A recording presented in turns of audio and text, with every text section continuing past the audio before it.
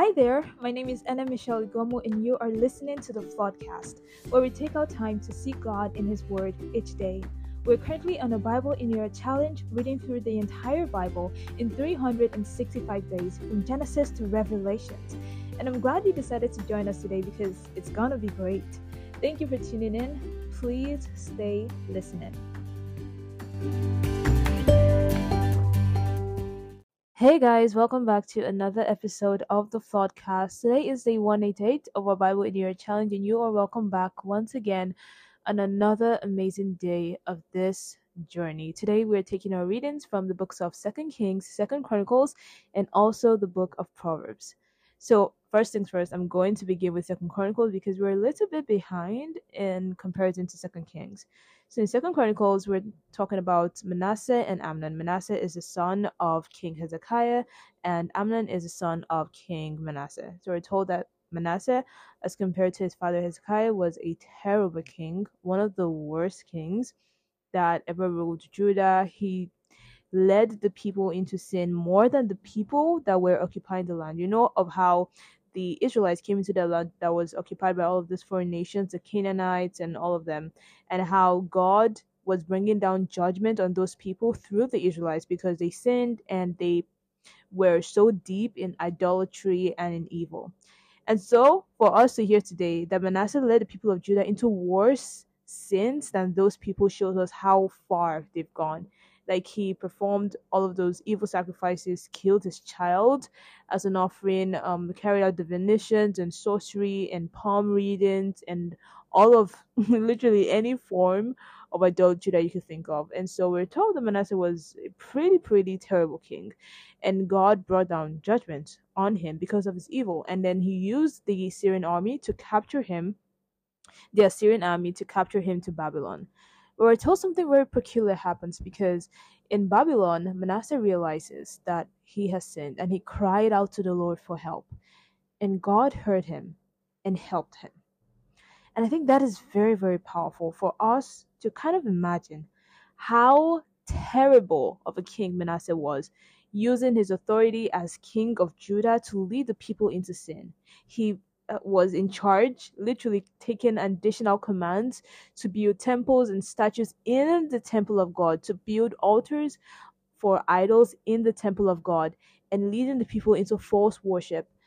But then, when he was in need, when he was suffering the consequences of his actions, and he cried out to God, God heard him and restored him back. And this is more than enough evidence for us to know and to believe that God is merciful. You know, one of our major goals going through this challenge is to get to know God more than we did, to get to dive into God deeper than we have ever dived into him before, to get to enter this intimate relationship with God. It's not just know him as who our pastors or priests are preaching about him, or to not just know him about what we see on social media, but to know him for ourselves through his word. And if there's anything that you can mention as something that you know about God, is that now we know and we are certain to claim that God is merciful. He takes pity on the good and on the evil. He is merciful to the good and to the evil alike. And you know, passages like this just drive home that point so well, because there are some people that claim, you know, the God of the Old Testament is quite different from the God of the New Testament, because the God of the Old Testament is just so harsh and so quick to judge and so quick to carry out punishment. But then this is the Old Testament we're reading, and we're seeing God hearing the prayers of an evil king, answering him and saving him from troubles.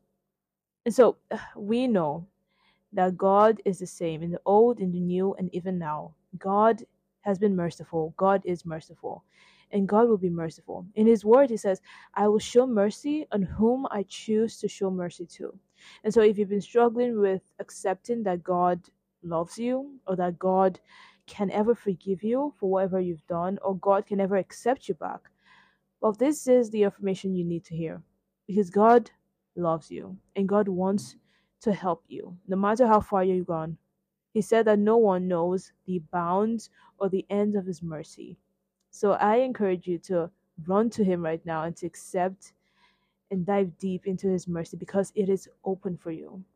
And then we talk about Amnon, the son of Manasseh. We're told, is not too much different from his father Manasseh. He's an evil king. He was killed by his supposed guards, and then that ends the story. Very quick story. And then his son Josiah is whom we are reading about in Second Kings. Josiah is the opposite of his grandfather and father. He is an amazing king, gives out money to rebuild the temple. But one very peculiar thing happens in Josiah's time. We're told that he recovers, or he finds, the book of the law again. And this tells us that that means all of this while the book of the law was misplaced. The book of the law of Moses was the most important book, pretty much the Old Testament Bible version of what we have now. It was the book containing all of the laws that God gave the Israelites through Moses. If you can remember when we were talking in Deuteronomy, all of those speeches by Moses, recounting the experience of the Israelites right from Egypt, their journey through the desert, their wars, and all that God saved them from, how God wanted them to live as a new people with a new identity and a new way of life, the rules and the commandments that were supposed to guide them as they were living in this new land surrounded by foreign nations. Everything was detailed and accounted for in the book of the law of Moses. And it was instructed that the king was supposed to read this book every single day. And it was supposed to be read to everyone, to all of the Israelites, every 7 years. And to think that despite how important this book was, all of this while, it was misplaced. All of this while, the people had fallen so deep into sin that they forgot all about the book. And now we're told that King Josiah finds the book again. And to so many of us, that might seem like a terrible thing. Like, how in the world could the Israelites have misplaced the book? But that sounds a lot like me. So many times, so many times, we misplace God's commands. So many times we forget what God has told us. So many times we forget what God has saved us from. So many times we forget how God has instructed us to live in this new life He's given us, in this new identity that He's bought for us. So many times we live our lives so contrary and so different from God's word. And it's also one of the reasons why we're on this challenge, to remind ourselves over and over again, because we recognize that as humans, we are prone to forgetfulness. We are prone to forgetting what God saved us from. We're prone to forgetting all that God has done for us. And so we're reminding ourselves yet once again. So if you are tuning in today, in day 188, you are like King Josiah that we read about in Second Kings. And what happens is that King Josiah sent word to a prophet to tell them, or to tell her, it's a film of prophet, to tell her what happened. And God speaks to the prophet, informing Josiah that all of the punishments that he had willed to be carried out on Judah would escape him. And this was the reward of his diligence and of his devotion to God's word. And so this gives us hope as children, as people that want to live our lives guided by the word of God, that what we see other people suffering from would not befall us. I mean, it says in Isaiah that 1,000 will fall by your side, 10,000 all around you, but only with your eyes shall you see how the wicked are destroyed. And so we know that as God's people who have dedicated their lives to the service of God, living in instruction and in guidance by His word, evil would not befall us. Evil is not for us. Our identity is not one that is attracted to evil, or that is attracted to punishment, or that is attracted to bad omens. Although that does not expressively exempt us from troubles and trials, because that is definitely going to come.